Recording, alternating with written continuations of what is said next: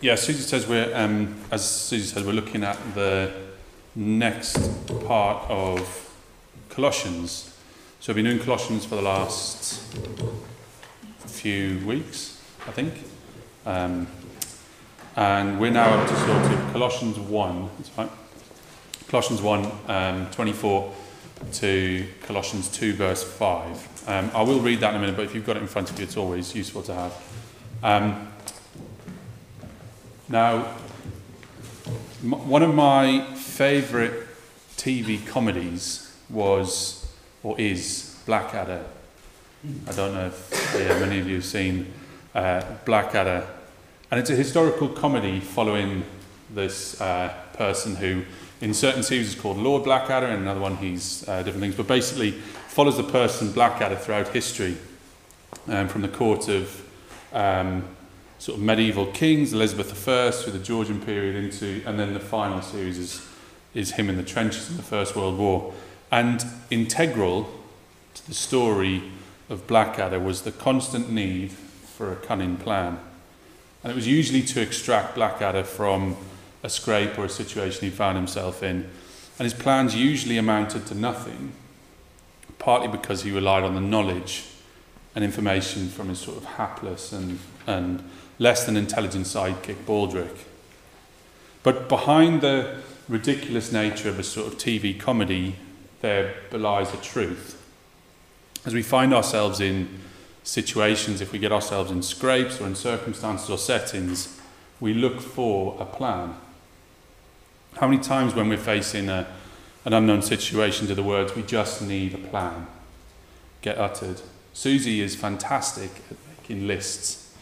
If you look in our house, you'll see just bits of paper that will have times and stuff that needs doing. And that's making a plan in a situation that needs a plan. Because a plan helps guide our thoughts, it guides our intentions, our actions, and it sets out laterally the way that we should proceed. A plan sort of removes the emotion from a situation as it sort of states in black and white what we need to do. A plan can be easily communicated and passed on. A plan helps us do what we're meant to do. So as I said, over the past few weeks, we've looked at the first chapter of Paul's letter to the church in Is it Colossae? How do people say it? Colossae. Okay, well that's how I say it, so we're fine. And how he began with sort of prayers of thanksgiving for the church and their faithful adherence to the gospel, then perhaps troubled by the things that he'd heard from his friend Epaphras on how controversies and heresies had entered the church.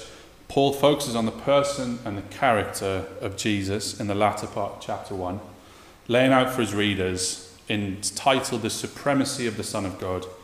And there at the top is acting as almost a reminder, at the top of the letter, who it is that they are worshipping.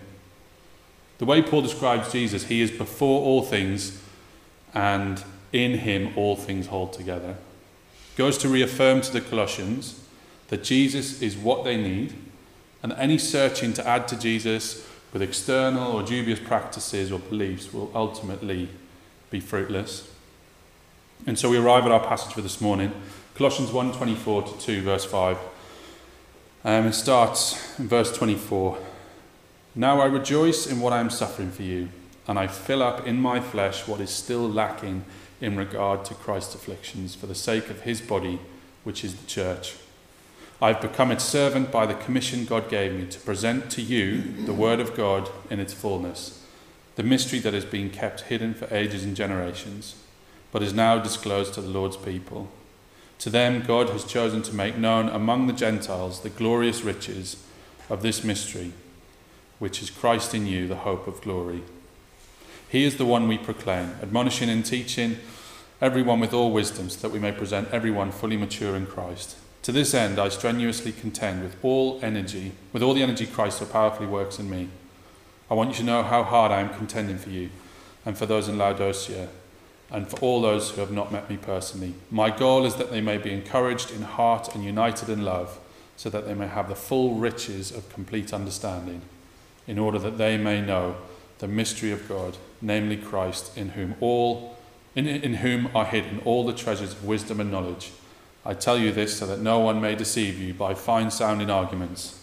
For though I am absent from you in body, I am present with you in spirit, and delight to see how disciplined you are and how firm your faith in Christ is. That might not look like it from first glance, but I think in these 11 verses lies a plan or a blueprint for Christian living. This was the ultimate goal for Paul's letter to the Colossians.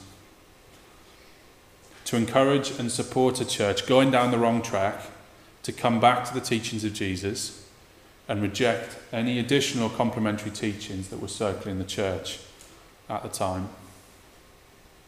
The need for Paul to include a blueprint, I think, was of crucial importance. Depending on who you speak to, this letter to the Colossians was written most probably in sort of AD 60, AD 61, and most likely came from when Paul was in prison.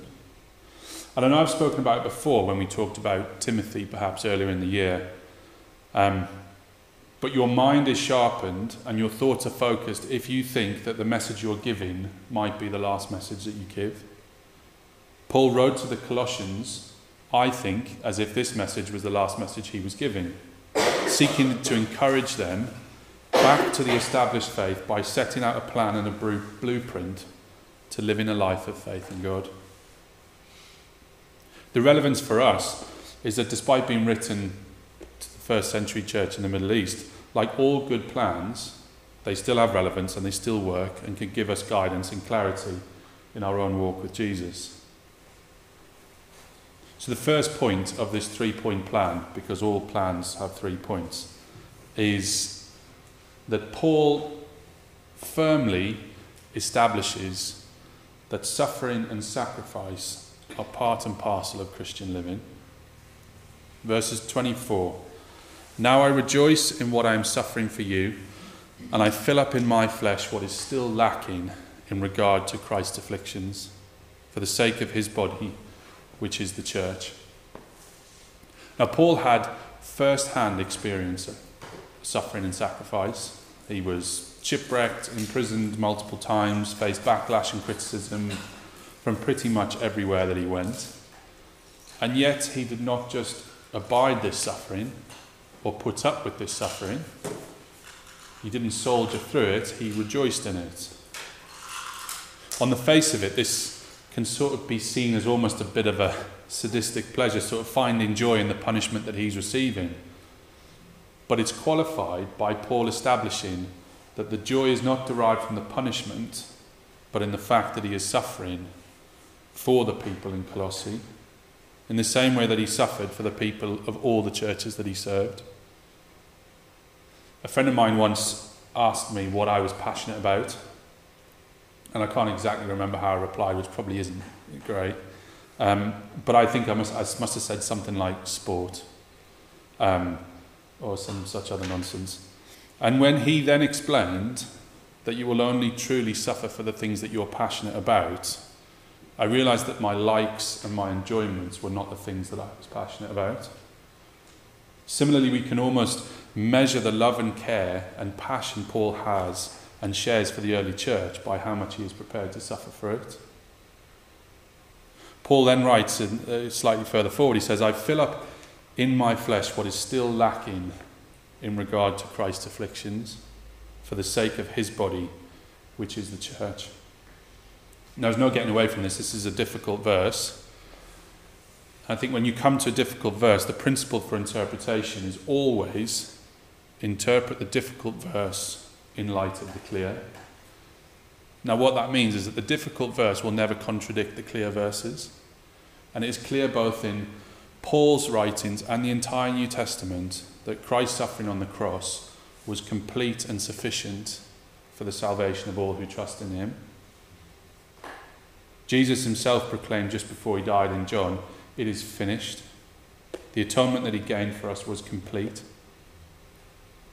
A few weeks ago in Colossians, we would have read in Colossians 1:12-14, Paul makes it clear that in Christ we have an inheritance. We have been rescued and transferred to the kingdom of Christ, and we have redemption, the forgiveness of sins.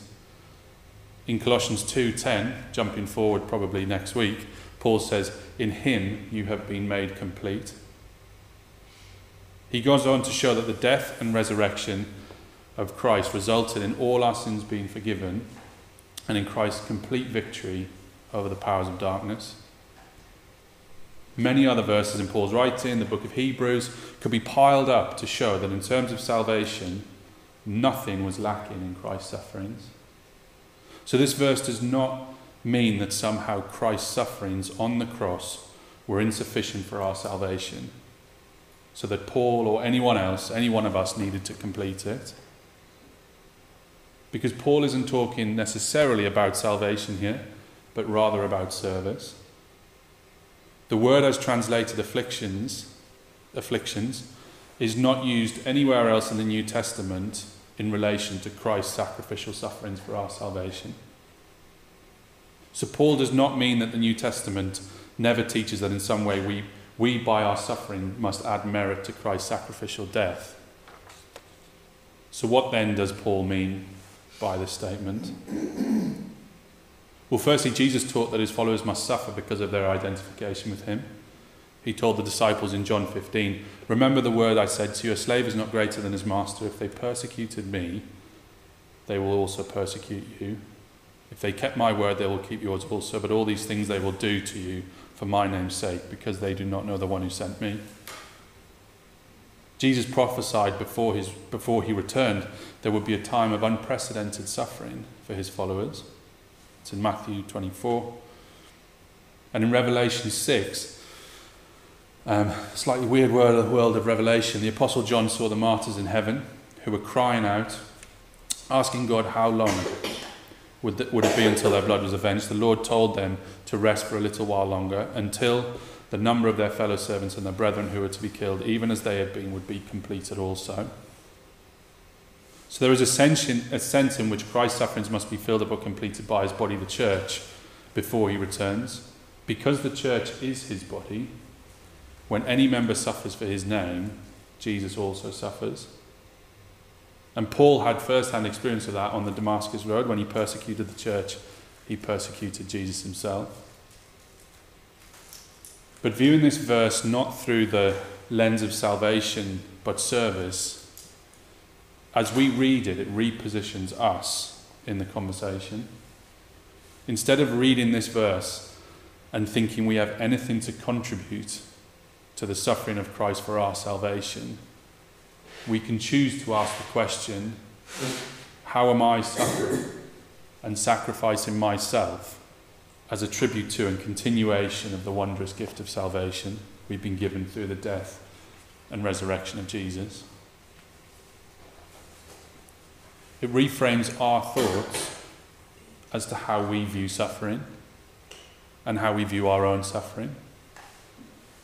Now, just as Paul was very clear that he rejoiced in his suffering for the sake of his body, the church, if we are following the plan set out by Paul, we too must distinguish the suffering we face as a result of living in a fallen world and the suffering we face as a result of serving Jesus and his church. Not every tribulation or trouble that we face is because of our service to the gospel. We live in a world where things go wrong. Enid's just spoken about all the things on a massive scale that are going wrong in the world. We live in a world where things go wrong. People die, illness spreads, jobs are lost, troubles will befall us. John Lewis, the African-American civil rights activist who didn't start the department store, wrote, "Never ever be afraid to make some noise and get in trouble, necessary trouble." Now, John Lewis was talking about this from a civil rights activism point of view, but this differentiation between the troubles that might befall us, or the ones that we might make for ourselves, and the good and necessary trouble that might find us as a result of serving Jesus and his church, is really important to distinguish between. And we must ask ourselves, are we prepared to suffer and sacrifice for the furtherance of the gospel? Are we prepared to rejoice in the troubles that we face as a result of Jesus' name being known? That was point 1, quite a heavy point. Point 2. So in addition to establishing that suffering and sacrifice are part of the Christian faith journey, point 2 of Paul's plan for Christian living can be found in verses 25 to 27. I have become its servant by the commission God gave me to present to you the word of God in its fullness, the mystery that is being kept hidden for ages and generations, but is now disclosed to the Lord's people. To them, God has chosen to make known among the Gentiles the glorious riches of this mystery, which is Christ in you, the hope of glory. And to me, point 2 is that Paul is establishing that the gospel requires living in and living out.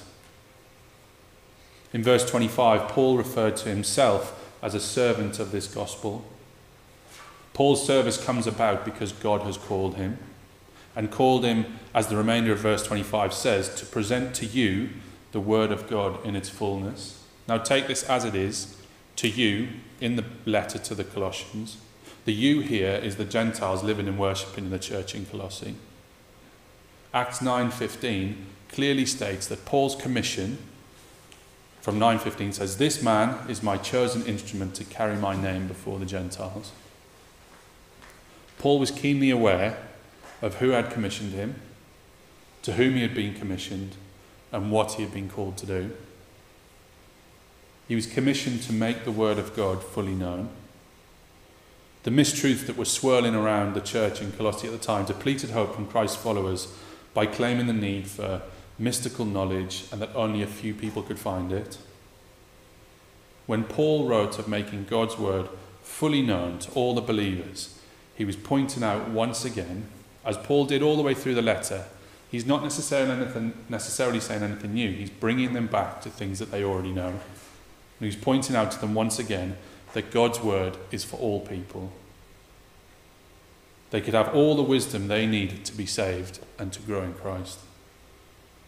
Verse 26 references the mystery that has been kept hidden for ages and generations, but is now disclosed to the Lord's people. What is this mystery? Well, there are some things that God doesn't reveal to anyone. Deuteronomy 29 said, "The Lord our God has secrets known to no one." Still other things were hidden within the Old Testament but have now been revealed in the New. The New Testament calls them mysteries. Paul's use of the word is not to indicate a sort of secret teaching or rite or ceremony that's only revealed to a few, but the truth that is revealed to all believers in the New Testament. This truth that has now been disclosed to the Lord's people is that which has been hidden from the past ages and generations. The congregation at Colossae was composed of Gentile believers. A Gentile was anyone who was not of sort of Jewish descent. And there had been animosity between the two. Jews refused to spend time with them if they could avoid it. Jews wouldn't eat with them, work with them, play with them. There are countless examples throughout Scripture of the animosity between the Jews and the Gentiles. So when the early church started, it's no surprise that there were no Gentiles in the church. But after the church had established itself in Jerusalem, God moved Philip to share the good news with the Ethiopian eunuch. In Acts 9, God called Paul to take his message to the Gentiles. In Acts 10, God led the Apostle Peter to the household of a Roman centurion, where all believed and all were baptized. As more and more Gentiles came to Christ, the apostles and church leaders met together to decide what to do about all the Gentiles coming to faith in Christ. They agreed that God was drawing them and giving them the Holy Spirit as they believed, and that they were acceptable just as they were. No circumcision required, no need to follow Jewish laws. What Paul was telling the Colossians was that there was something that these false teachers didn't understand. In verse 26, the mystery that has been kept hidden for ages and generations, but is now disclosed to the Lord's people. To them, God has chosen to make known among the Gentiles the glorious riches of this mystery, which is Christ in you, the hope of glory. So that mystery is Christ in you, the hope of glory. Of all the mysteries that God has revealed in the New Testament, the most profound is Christ in you, the hope of glory. The Old Testament predicted the coming of the Messiah, but the idea that he would actually live in his church, made up of Jews and Gentiles, was new and revolutionary. The New Testament is very clear that Christ, by the Holy Spirit, takes up permanent residence in all believers. The gospel requires living in and living out. Christ living in us, the hope of glory, in the heart of all believers. But crucially, it is not a closed shop. The gospel exists for the benefit of all. The commission of Christ in our lives is that he is made known to everyone, as the gift of salvation is available to everyone. So how might we understand more fully the reality of Christ living in us? How might we more fully understand the commission placed on us to take the gospel to all people? We think back to what Enid was just talking about earlier. We can't put conditions on who the gospel is for. The gospel is for all people, available to all people. However bad or heinous, or however despicable we think they might be, the gospel is available to all people. Maybe there's something in that is linked to our sacrifice and our suffering, that we must sacrifice our own comfort in order to take the gospel to the people that we don't think are deserving of it.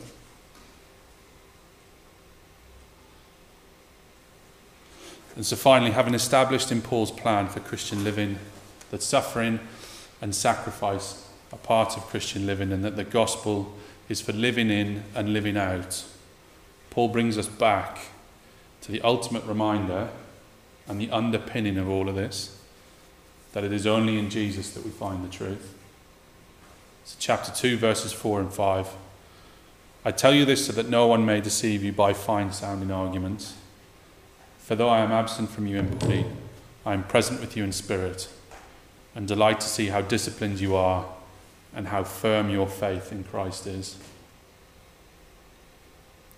As an exhortation to the Colossians, but it's one that we can read as still accurate to us as contemporary readers, is there will be those within and without the church who will try and convince us that they hold the answers to the problems that we face, that they possess the information that we need. But it is only in Jesus that we find that indisputable and unwavering truth. And here we take it back to what Paul was saying in chapter 1. We read what Paul said about Jesus as the supremacy of the Son of God. The Son is the image of the invisible God, the firstborn over all creation. For in him all things were created, things in heaven and on earth, visible and invisible, whether thrones or powers or rulers or authorities, all things have been created through him and for him. He is before all things, and in him all things hold together. And he is the head of the body, the church. He is the beginning and the firstborn from among the dead, so that in everything he might have the supremacy. For God was pleased to have his fullness dwell in him, and through him to reconcile himself all things, whether things on earth or things in heaven, by making peace through his blood shed on the cross. The supremacy of the Son of God is beyond question. He is responsible for our very being. Looking back to for in him all things were created. He came before all things, nothing existed before him, nothing after him. Through him we have the ultimate hope for our salvation through his death and resurrection. That phrase, in him all things hold together. He is in everything, around everything. There isn't a place where he is not. He is the cause for which we suffer and sacrifice for the furtherance of his kingdom. And yet he is also the balm and the comfort when hard times befall us. He is the indwelling God that gives our lives purpose and hope, and yet he is also the extended hand of invite to anyone who doesn't know him. He is the ultimate, the absolute, and he's the only one worth basing our entire life plan around.